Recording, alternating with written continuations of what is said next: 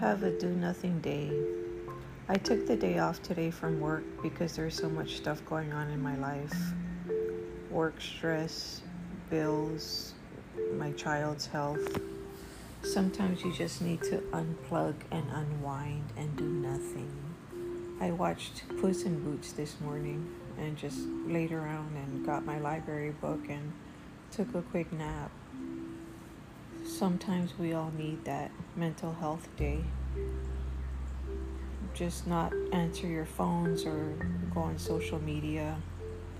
Just you and your family, or you by yourself, whatever the case may be. But take that day to do nothing. It's very important, especially in our stressful world today that we live in. Do nothing.